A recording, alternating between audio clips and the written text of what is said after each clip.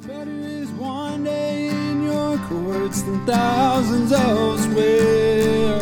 You're listening to an audio teaching from Cross Connection Church, Houston. We're a small church located in Pasadena, Texas, and it is our mission to save the lost, equip the saved, serve both the lost and saved, and to send the equipped. To this end, we teach through the Bible on a verse-by-verse basis, starting at the beginning of a book and working until the end. If you would like to learn more about our church, you can find us at connectedtojesus.org or check us out on Facebook at Cross Connection Church Houston. We pray that this teaching would grow you in the grace and love of Jesus Christ our Lord. Than thousands elsewhere. One of the most difficult things for any person to go through is a relationship that ends. And, many relationships end because either one person or the other person, or oftentimes both people, do something horrible to the other, which causes that relationship to end. You have dating relationships that end because of that. You have marriage relationships that end because of that. You have friendships that end because of that. But one of the most difficult relationships to have end is when they end not because of something horrible that someone did, it's when they end because of death.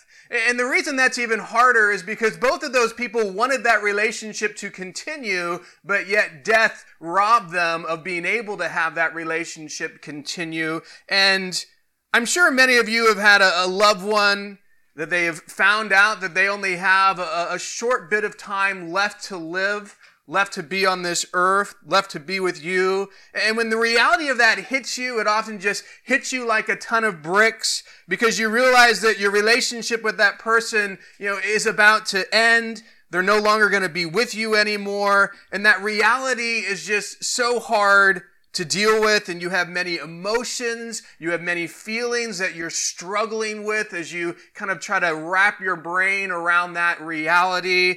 And the situation that Jesus' disciples are in right now is a situation similar to that, because Jesus has just told them, you know what, guys, I'm going to leave you, and where I'm going, you can't come. And so from the perspective of the disciples, they're thinking of this as like, man, the relationship that we have with Jesus is about to end. All this time that we've had with him, the blessing of being with him for the last 3 years, that's all gonna stop. And so from their perspective, those words of Jesus would mean the finality of this relationship of discipleship that they have with him. But what they didn't understand is that the relationship they have isn't over when Jesus departs from them. It's just going to be a little different. It's going to continue, but maybe they weren't fully aware of that at the time.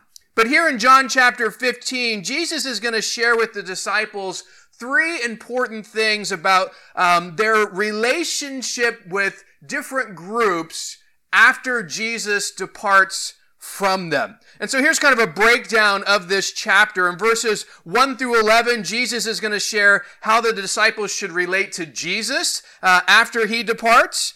In verses 12 through 17, Jesus is going to share how the disciples should relate to each other after he departs. And then in verses 18 through 27, Jesus is going to share how the disciples should relate to the world after he departs. Now, there's so much great stuff in each one of these sections that to try to do the whole chapter in one teaching wouldn't do any of them justice. And so this morning, we're going to focus on this first thing that Jesus deals with in verses 1 through 11, and that is the disciples' relationship with him, our relationship with him after he departs. And so what Jesus is going to share in these verses really are going to be some vital truths about something that is so important for us to understand, for us to really grasp, and that is for us as believers, how is it that we can have a fruitful Christian life? As Jesus deals with these things, that's kind of be the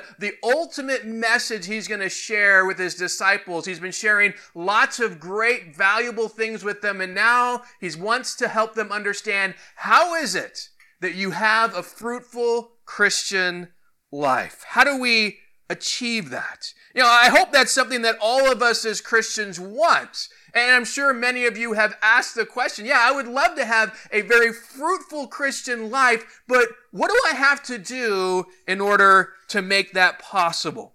You know, as a pastor, I get many questions, and some of those common questions are questions like, how can I have a godly life? How can I have a godly marriage? How can I be a more godly parent? How can I have a greater godly impact on this world? And really, all those different types of questions are kind of under this heading of how can I be more fruitful in these different areas of my life, whether it be my marriage or parenting or my witness or how I work. You know, that's really what people are asking. And so how do I and how do you bear godly fruit in our life? What is it that we must do in order for that to be possible?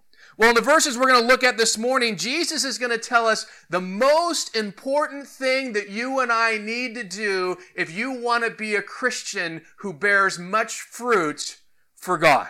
You see, there's one main thing that you and I need to do more than anything else. If the goal is, I want to bear fruit for God, then there's one thing that has to happen, and that one thing is that you and I must abide in Jesus.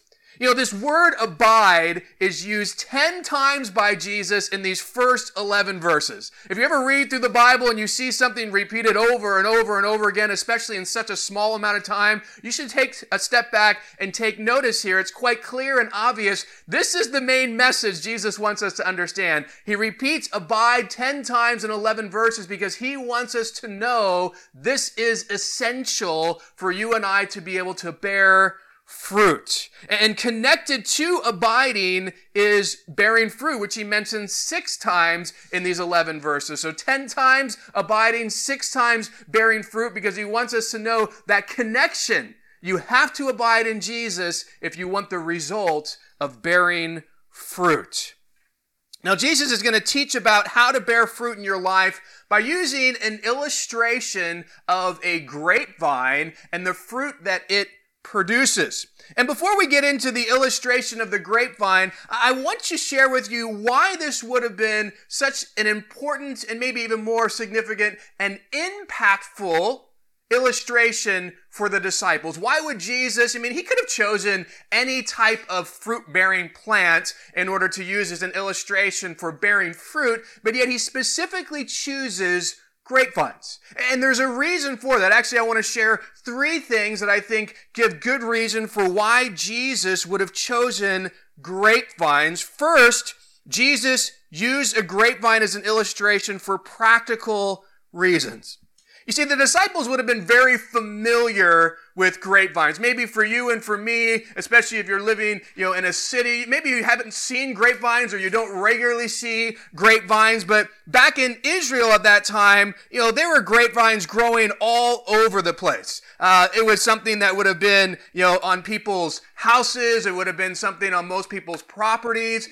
This was something that, they had a wonderful climate, and they still do there in Israel. If you remember when the spies went into the land and they bring back these huge grapes, and it's like, wow, look what this land produces. It's a land that is a great climate for producing grapes, and so many people would grow it, and it has great value for its personal consumption. You can eat them, but you also can make wine out of them, and especially in that culture, that was very significant, not only to have wine for yourself, but it was a great way to earn a profit and some money. And so people would grow, and you could grow it on the side of your house, you could grow it in your backyard.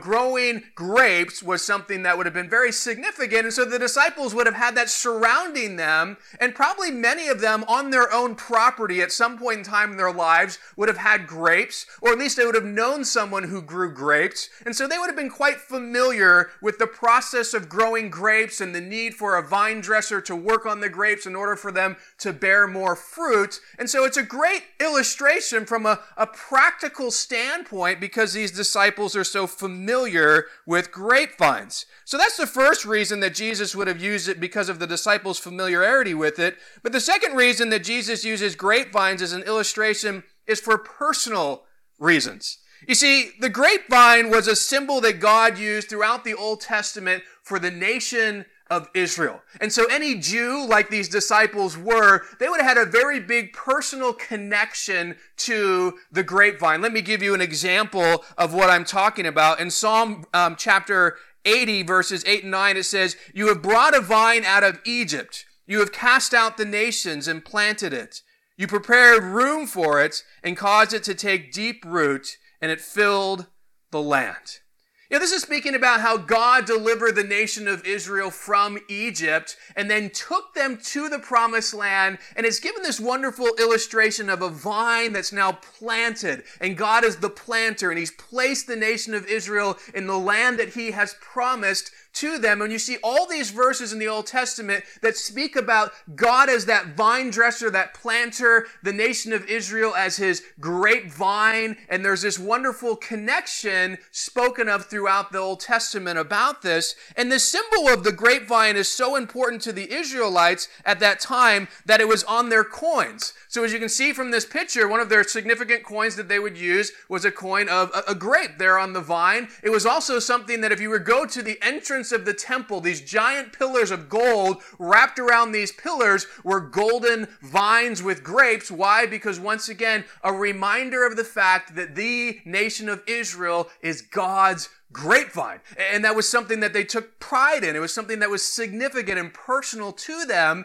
And so not only was it a practical illustration for the disciples, it was a personal illustration for the disciples. But the third reason Jesus used a grapevine is because it had a spiritual reason as well. The vine of the grapevine was something that was a recognized symbol of the Messiah.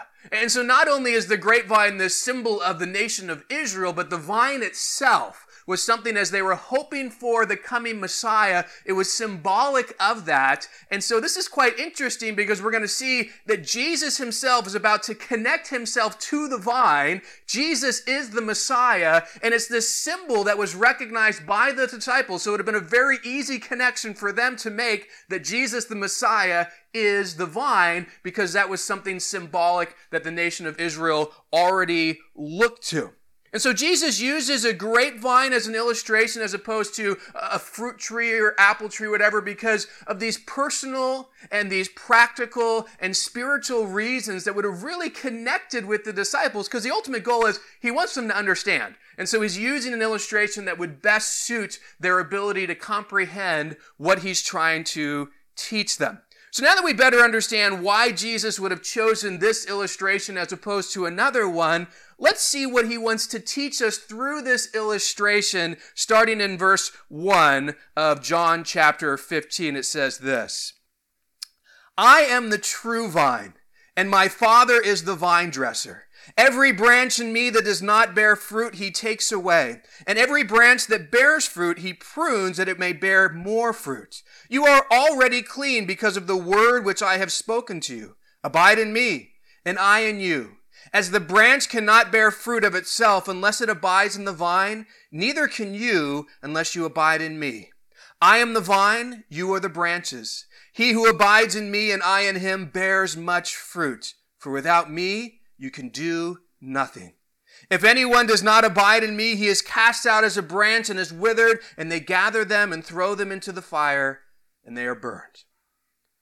So notice here that Jesus starts this illustration by sharing with us his seventh and final I am statement here in the Gospel of John. So far as we've traveled through John's Gospel, we've seen 6 I am statements of Jesus, and now Jesus makes his final I am statement, which is, I am the true vine.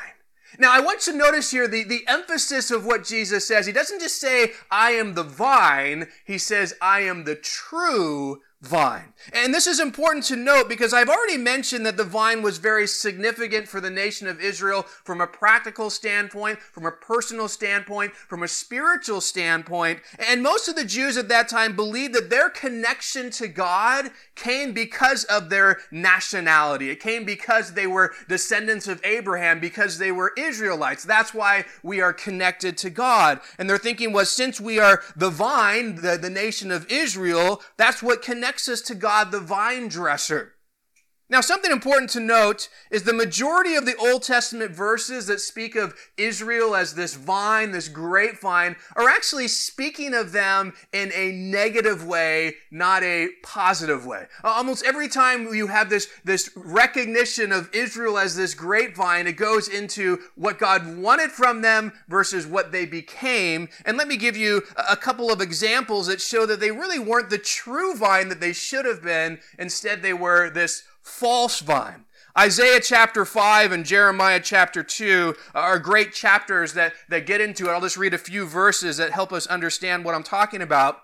Isaiah 5, 1 and 2 says, "My well-beloved has a vineyard on a very fruitful hill. He dug it up, cleared out its stones, and planted it with the choicest vine. He built a tower in its midst and also made a winepress in it.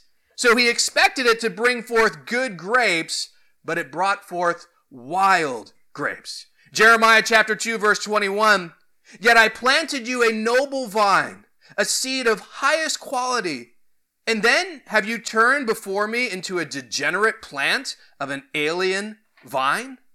Notice here what we're being told with these verses, that God planted Israel, and he planted them as a noble vine of the highest quality. And because of that, they should have brought forth good fruit. I mean, if you're a farmer and you plant a noble vine of high quality, there's an expectation that I've done all this because I'm going to receive good fruit from this high quality vine. But the problem with the nation of Israel is even though they were planted that way, they turned away from God. And in turning from God, they became a degenerate plant and an alien vine. And because of that, instead of bringing forth good fruit like they should have, they brought forth wild fruit. So Israel was not the true vine that they were meant to be. They did not bear the fruit that God desired from them. And because of that, they are this false vine that instead of bearing the proper good fruit, they bear this wild fruit. And so when Jesus emphasizes, "I am the true vine," he's contrasting himself with the nation of Israel, who was the vine of God, but yet has been this false vine who has not been faithful to God, who has not borne the fruit that God wanted. And Jesus is making clear, hey, I'm not like that. I'm the true one. I have stayed faithful to the Father. I have borne the good fruit that the Father wants. And also, I think the most important thing of all of this is you guys think that your connection to God is because you are a part of the nation of Israel. But I want you to understand, you don't get connected to God because of your nationality. You get connected to God through me. I am the true vine. If you want connection to the Father, you have to be connected through the Son, not through your nationality, not through being Jewish, being Israelite. That's not what is going to do it. You have to come through Jesus. So Jesus starts this illustration by saying, "I am the true vine." But he also shares two very important parts of the rest of this illustration and what those parts are actually speaking about. He says, "My Father's the vine dresser," and he also says, "You," speaking of the disciples, "are the branches." So as we look at this illustration that Jesus uses of the grapevine, we have three very significant and important parts of this illustration, and we have meanings to each one that we need to make sure we understand so we understand what Jesus is saying. So the vine dresser is the person who takes care of the vine and branches, the one who is there to help those branches produce more fruit. And Jesus says that is representative of God the Father. The vine itself is a representation of Jesus, and the branch is a representation of his disciples, of believers in Jesus. And notice that Jesus starts here sharing what God the Father, who represents the vine dresser, does to different branches. In verse 2, we're told this: "Every branch in me that does not bear fruit, he takes away, and every branch that bear fruit, he prunes that it may bear more fruit." So Jesus is saying, hey, that there's two different types of branches, and they're actually referring to two different groups of people, both being Christians, because notice Jesus says, "Every branch in me." In Jesus, in Christ, very significant statement, especially throughout the New Testament, especially in the book of Ephesians, and always connected to being in Christ is only someone who has put their trust in Christ. You can't be in Christ until you believed in Christ. And so when Jesus says, in me, he is speaking about those who have put their trust in him, those who are believers in him. So there's two different groups of believers, and the first is this branch or this group of Christians that don't bear fruit. And notice we're told that God the Father does something to them. Those who don't bear fruit, we're told, every branch in me that does not bear fruit, he takes away.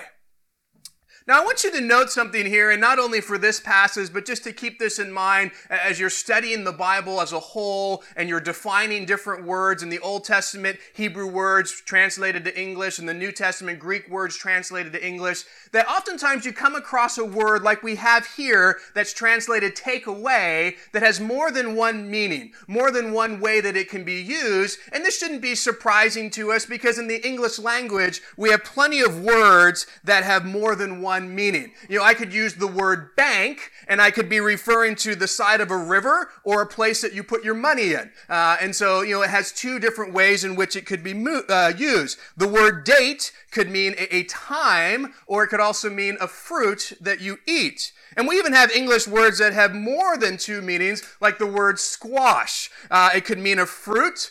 In Scotland, it was quite popular, a game that you play with rackets, a type of drink, something that could be crushed or squeezed. And it's all the same word, and you could be using it with all these different meanings. And so it shouldn't surprise us that when we have a word from the Bible, whether it's Hebrew or Greek, that sometimes those words have more than one meaning, more than one way in which they can be used. And we see that here with this Greek word that is translated taken away. So the fact that it has two different meanings, I want to tell you what those two meanings are. The first one is the one that we see actually the most. This Greek word is translated over 50 times in the New Testament. The most common way it's translated is to take up, to elevate, or to lift up. 32 times in the New Testament, that's the way it's translated, either take up or lift up. And it's also used 25 times to mean to take away, to remove. Okay, now those are two very different things, lifting something up versus taking it away and removing it. And so the same word has these two different definitions that you can use. And so the question is, how is it that Bible translators who are reading the Greek know which one of these definitions to translate into our English Bible? Well, what they do is they look at the context of what's being said before and after and what's happening, and they make their best judgment based on that. But it doesn't mean that it's always quite accurate. They do their best with the context. And there's many Greek scholars who would say, in this particular instance, this Greek word would have been better translated lifted up and supposed to taken away.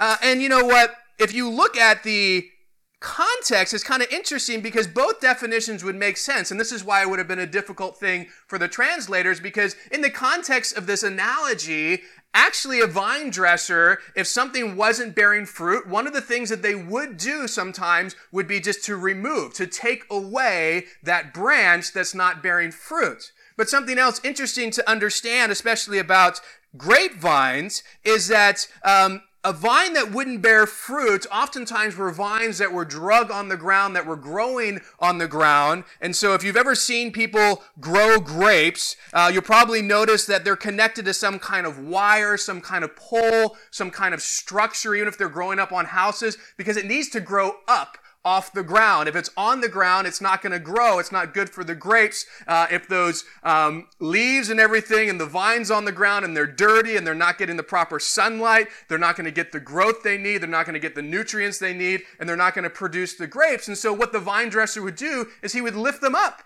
and he would stick them onto something so they could grow up off of the ground. And so they're not like squash or carrots. They don't grow in the ground, that they need to be lifted. And so you could definitely see with either one of these things, the vine dresser, gardener, if the branch isn't producing fruit, you know what? It's been so long, I'm taking it away, removing it. Or you know what? Hey, my goal is for all these branches to produce fruit, so I'm going to lift it up. I'm going to clean it off. I'm going to do what I can to get this branch that hasn't been bearing fruit to start bearing fruit. And the reason I'm sharing all of this is because I personally believe that the Greek word should be translated lifted up as opposed to taken away. I can't be dogmatic on this by any means. There are a lot of people who believe taken away. That's fine. I personally hold to the fact that Jesus is actually communicating that the Father, when he sees a believer not bearing fruit, that he comes to that believer, lifts them up, cleans them off, because the goal is, I want you to bear fruit. And the things that are hindering that fruit bearing, I'm going to help you to come to that place of fruit bearing, as opposed to Jesus saying, when the Father sees a believer not bearing fruit, he cuts him off, gets rid of him. The guy loses salvation. Those are a lot of the conclusions that people take from this parable. And I don't think that's what this is speaking about, that this is what Jesus is communicating. But, I think the reality is, if you look at your own Christian life and you look at the Christian lives of others, there can be times of barrenness when it comes to bearing fruit. There can be times in a Christian's life where they're not bearing fruit, and oftentimes it's because of sin. And it's in those times that the Father doesn't say, I'm just going to get rid of you. He says, no, I'm going to pick you up. I'm going to clean you off. I'm going to get you to that place where you are starting to bear fruit, because that's my heart for you, is that you would do this. And within the context of it all, we need to understand Jesus is speaking to only believers. 11 disciples, the one that wasn't a follower is Judas, he's gone. And so really he's talking to believers. This is about believers growing in the ability to produce fruit, not some way of how do you gain salvation and lose it. And so within the context, I think it makes more sense that Jesus is speaking about lifting up as opposed to taking away. So the second group, we're told, is a group that does bear fruit. So the first one doesn't. The second group does bear fruit. And notice we're told what the Father does for this group. Every branch that bears fruit, he prunes that it may bear more fruit. So you have this one group that's not bearing fruit at all, and you got this other group that is bearing fruit, and I'm sure the group that's bearing fruit saying, man, we're doing so much better. And the Father said, that's nice that you're bearing fruit, but you know what?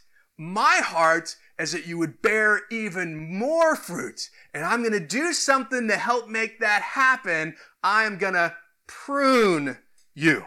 The pruning process is when the vine dresser cuts away things that are hindering the branch from bearing more fruit. And that's what God does in our lives.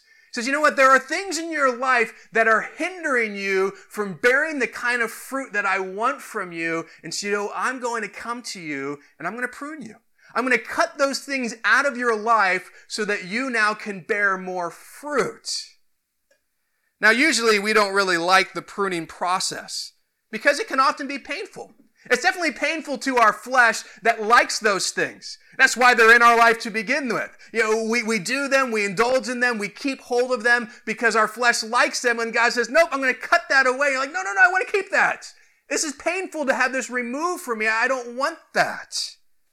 But we need to understand it's necessary for us to be pruned if we're going to bear more fruit.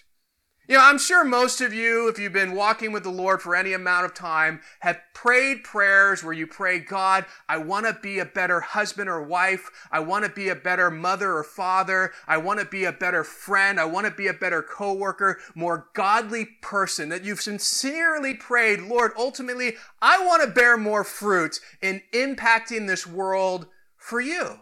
And when God hears those types of prayers, it excites him. Oh, I want that for you as well. I'm desperate for you to bear more fruit. I want you to be that better husband and wife and that parent and that coworker. I want you to be more godly in what you do. And so God says, oh, great. I'm glad that's your heart as well and that you want me to intercede in your life in order to make that happen. So I'm going to come and I'm going to prune. I'm going to come and I'm going to cut some things out so that you can actually be that better parent or that better spouse or that better coworker or that more godly person. And God's like, great, I'm going to answer that. And all of a sudden he starts answering our prayer and our response is, Lord, what are you doing? Why are you cutting me? Stop it. It hurts. I don't like it. I don't want it. And God's like, no. I'm your loving Father. You asked for this for good reason. I'm going to give you this. I want this for you because I want you, and I know you want it as well, to bear more fruit. Several weeks ago, Eden came to me with a big splinter in her foot, asked me to take it out. I had to get tweezers, start digging in there, and it hurt. It was hard to get hold of that thing, and there was a lot of pain going on in her foot, and, even a point like, let's just leave it in there. But as a loving father, it's like, no, we need to get this out. You're not going to be able to walk properly. You're going to have pain all the time. We got to get this out. And so as I love her, I caused temporary pain in her foot to prevent her from a long-lasting pain if I would have left that there. And I think in the same way, we need to understand that God's saying, you know what, the cutting out process of pruning, it's going to have some temporary discomfort, some temporary pain, but let me assure you, the lasting impact that's going to come is so much better for you because now you're going to start to bear more fruit. And so you got to let me, as your loving Father, do that for you. Now, for those who aren't bearing fruit, He lifts them up to help them start bearing fruit more. And for those who are bearing fruit, He prunes to help them bear even more fruit. And just notice the Father's goal. My goal is for you to bear more fruit, whether it's starting that process or gaining more. So He's never like, you know what, you get to the point where you've arrived. I have so much fruit, I don't need to bear anymore. God is always pruning, always working. His desire is that we would continue to bear more and more and more fruit as we grow in Him. And Jesus goes on to say in verse 3, you are already clean because of the word which I have spoken to you. When Jesus says you're already clean, He's kind of coming back to something that He said back in John chapter 13 when He's washing the disciples' feet and He gets to Peter and Peter says, you're not washing my feet. And Jesus says, well, if I don't wash your feet, you got no place with me, Peter. And Peter's like, okay, well, wash my head and my hands, just wash everything. And then Jesus reveals to him, you know what, you've already been clean, taken a bath. Now all you need are your feet cleaned. And we notice that Jesus speaks of that one-time cleansing which comes at salvation. When we put our faith in Him, we have that full cleansing of our sin. But then as we walk with the Lord, there is a regular cleansing that takes place as well. Not a salvation cleansing, but just a cleansing from the sin and the filth of the world that we come to the Lord with. And we see here that, one of the great tools that we have that God has given to help cleanse us is the Word of Jesus. You are clean because of the word which I have spoken to you. And we see this with the word of God, that it condemns sin and inspires holiness. It promotes growth. It reveals power for victory. And it's just a great source of getting cleansed with. But now Jesus is really going to get to the heart of the whole thing. He's kind of set up the stage here with this illustration, and now He wants to get to the heart of what He's actually trying to communicate to His disciples in verses 4 through 6. He says this, abide in me, and I in you. As the branch cannot bear fruit of itself unless it abides in the vine, neither can you unless you abide in me. I am the vine, you are the branches. He who abides in me and I in him bears much fruit. For without me, you can do nothing. If anyone does not abide in me, he is cast out as a branch and is withered, and they gather them and throw them into the fire, and they are burnt. Notice here that Jesus reveals that the only way that you and I can bear fruit is if we abide in Him. The Greek word here translated abide means to remain, to not depart, to continually stay connected to something. So Jesus is saying, you know what, you and I need to remain in Him. We need to make sure that we do not in any way, shape, or form depart from Him. That we need to continually stay connected to Him.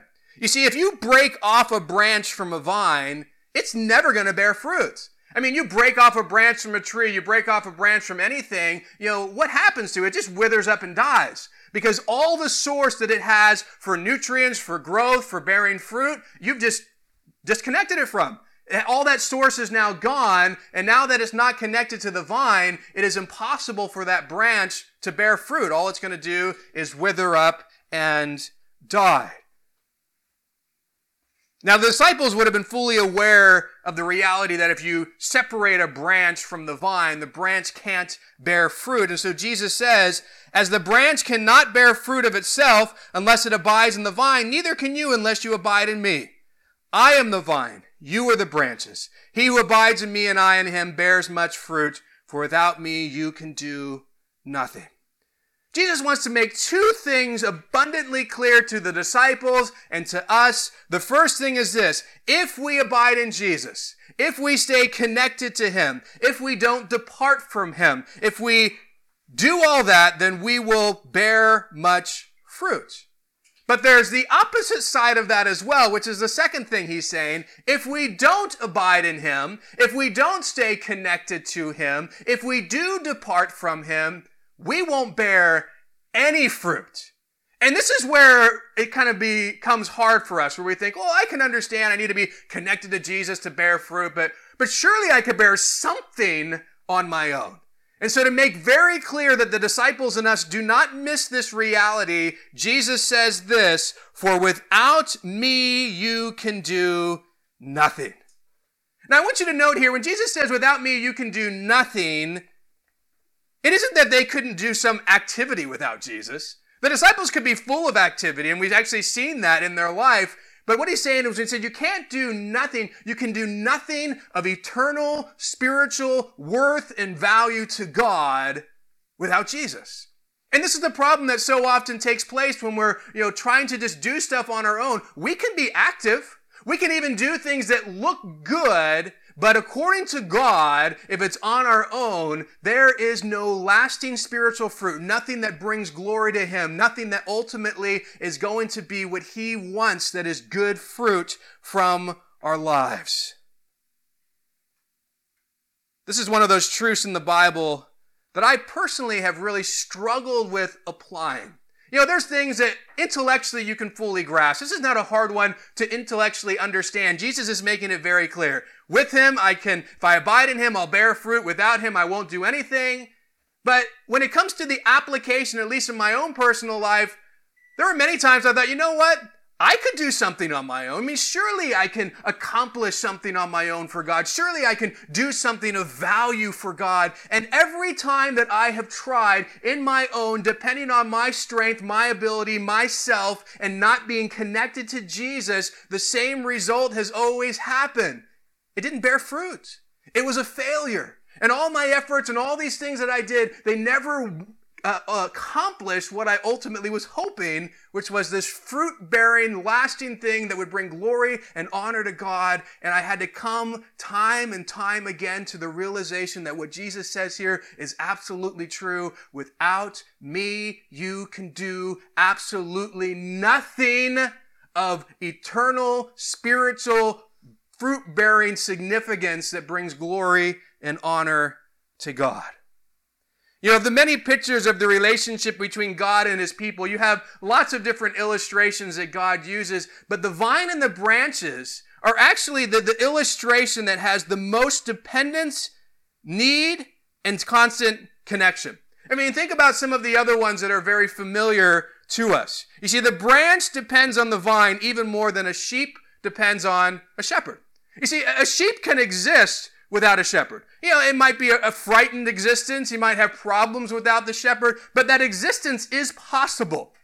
How about this? Parent-child. A child can exist without their parents. Once again, there's a lot of rough things, a lot of difficult things, but the existence of the child can still happen without the parent. But guess what? A branch has no ability to exist without the vine.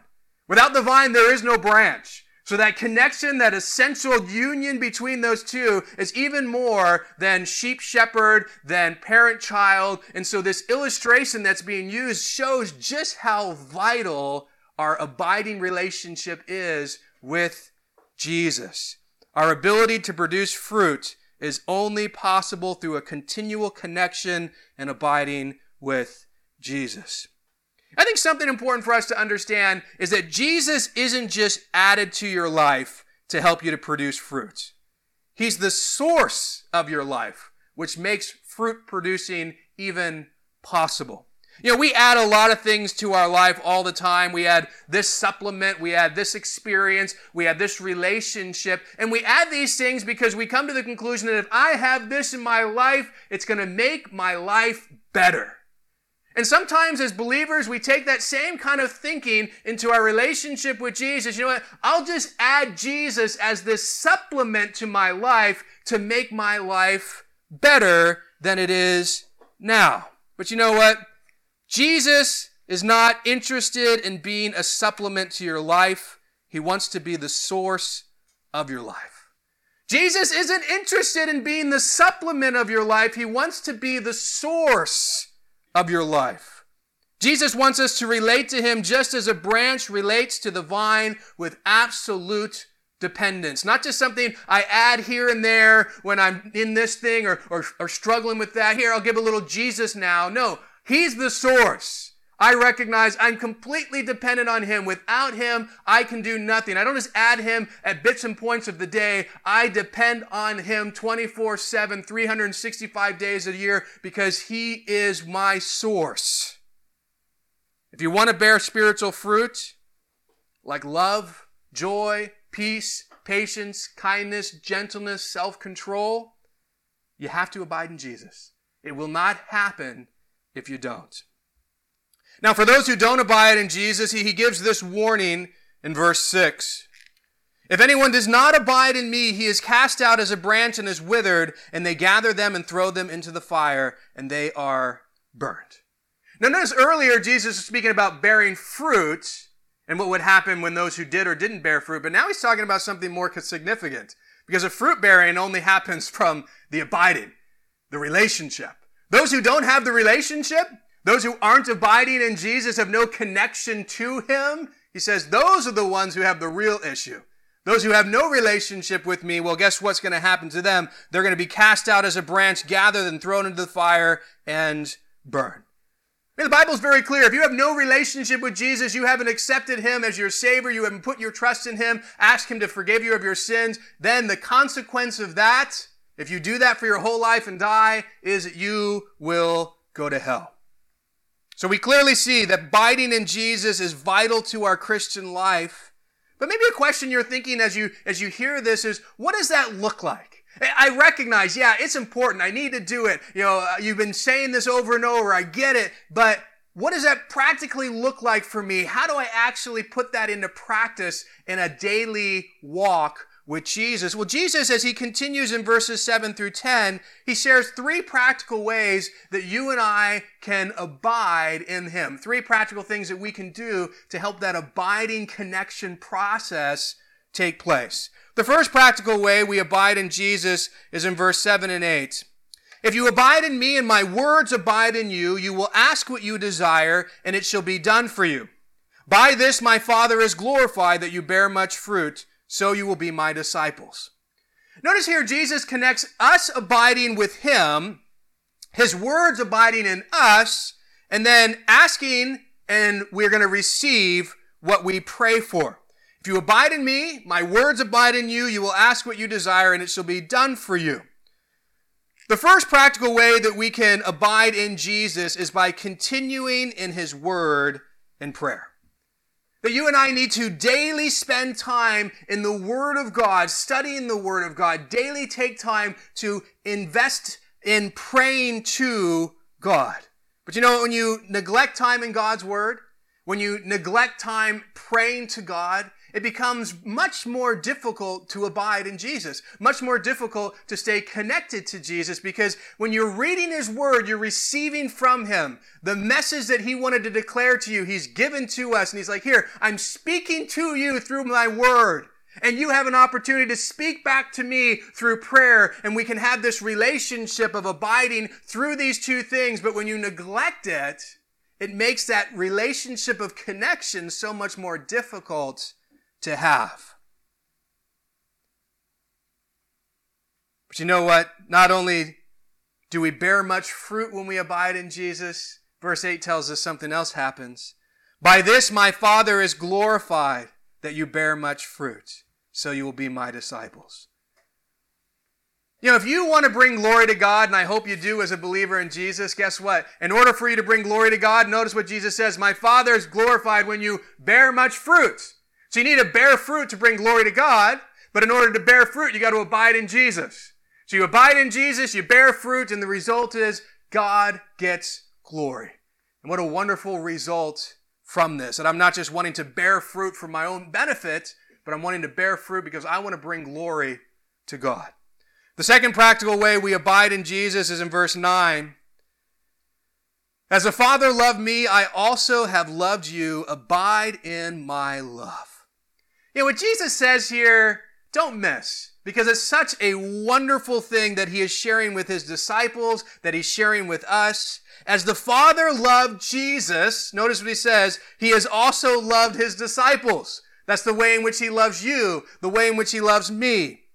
Now think about this. The most amazing relationship of love that there is the relationship of love between God the Father and God the Son. And Jesus loves us in the same amazing way that the Father loves him. The Father's love for the Son had no beginning, had no end.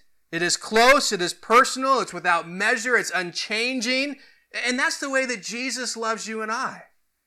David Guzik wrote this.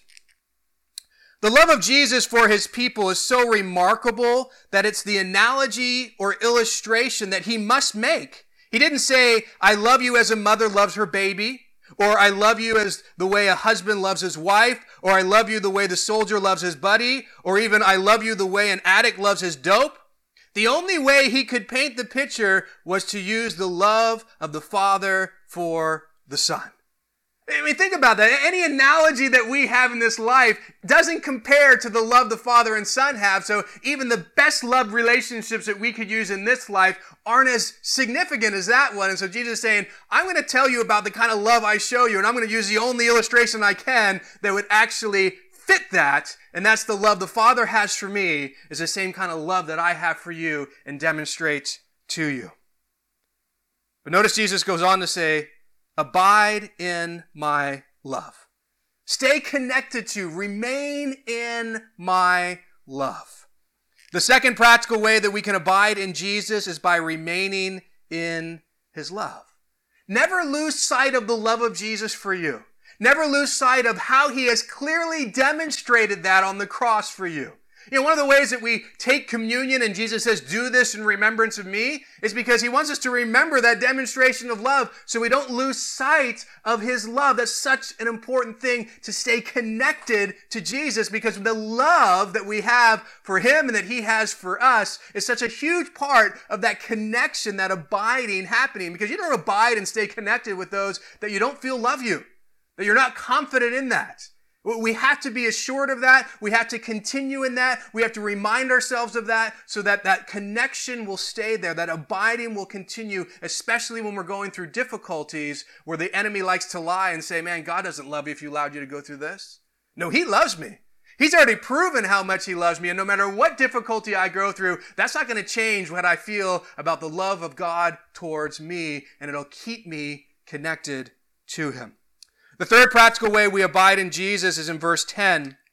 If you keep my commandments, you will abide in my love, just as I have kept my Father's commandments and abide in his love.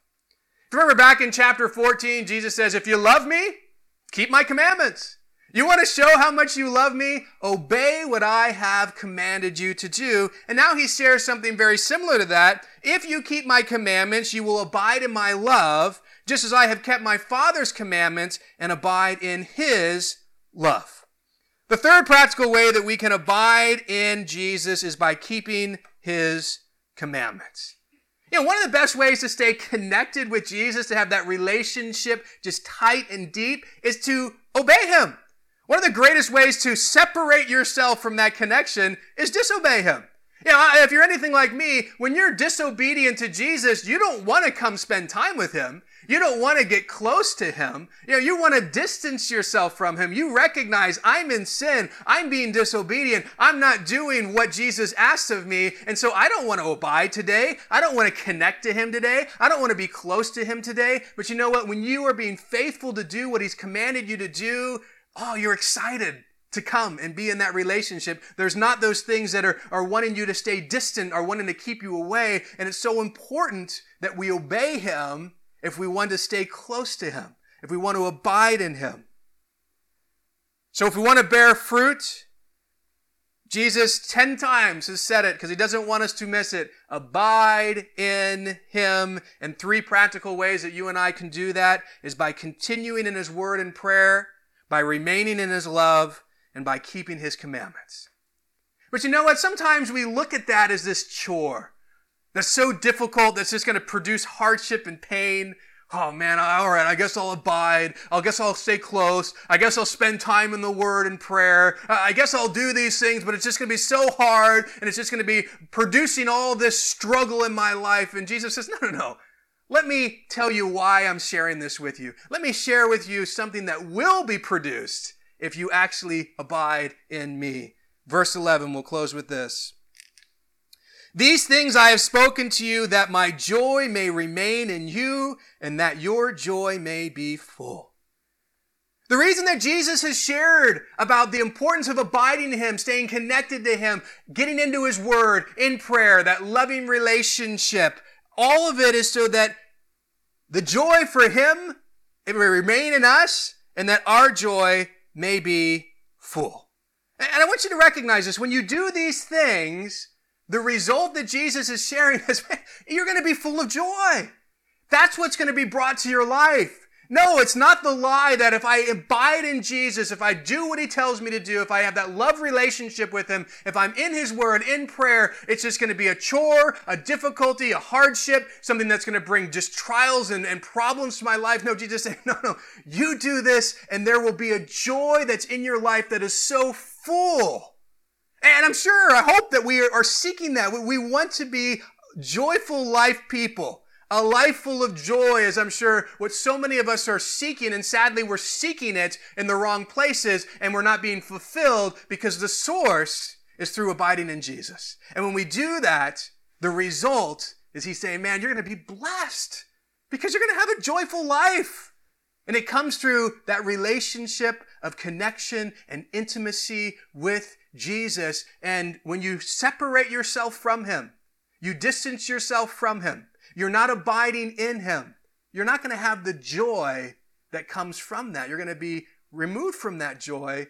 And that's the problem that so many of us have. Because you know what? Let me read this. D.A. Carson wrote this. No one is more miserable than the Christian who for a time hedges in his obedience. He does not love sin enough to enjoy its pleasures, and does not love Christ enough to relish holiness. He perceives that his rebellion is sinful, but obedience seems distasteful. He does not feel at home any longer in the world, but his memory of his past associations and the tantalizing lyrics of his old music prevent him from singing with the saints. He's a man most to be pitied, and he cannot forever remain ambivalent. You know, there are many Christians who are kind of those lukewarm Christians. They want to have one foot in the world and then one foot in the kingdom of God. You know, they want to try to indulge in some of the worldly pleasures and indulge in some of what living for God does. And those are the ones that are the least joyful and most miserable, because if you are truly a believer, guess what? You got too much of the Spirit of God to ever be fulfilled and satisfied in living for the things of the world. And the other side as well. You know what? When you're trying to live for God and have this, you got too much of the world to truly be satisfied in living for God. And so if you truly want satisfaction and joy, there's only one thing to do. You go all in to abiding in Jesus. Forget the world, forget the pleasures of the world, forget living for the world. I'm going to give it all to Jesus, connect to Jesus, abide in Jesus, live for Jesus, spend time in his word and prayer. And that's what's going to ultimately bring the joy to my life that I'm so desperate to receive. Let's pray.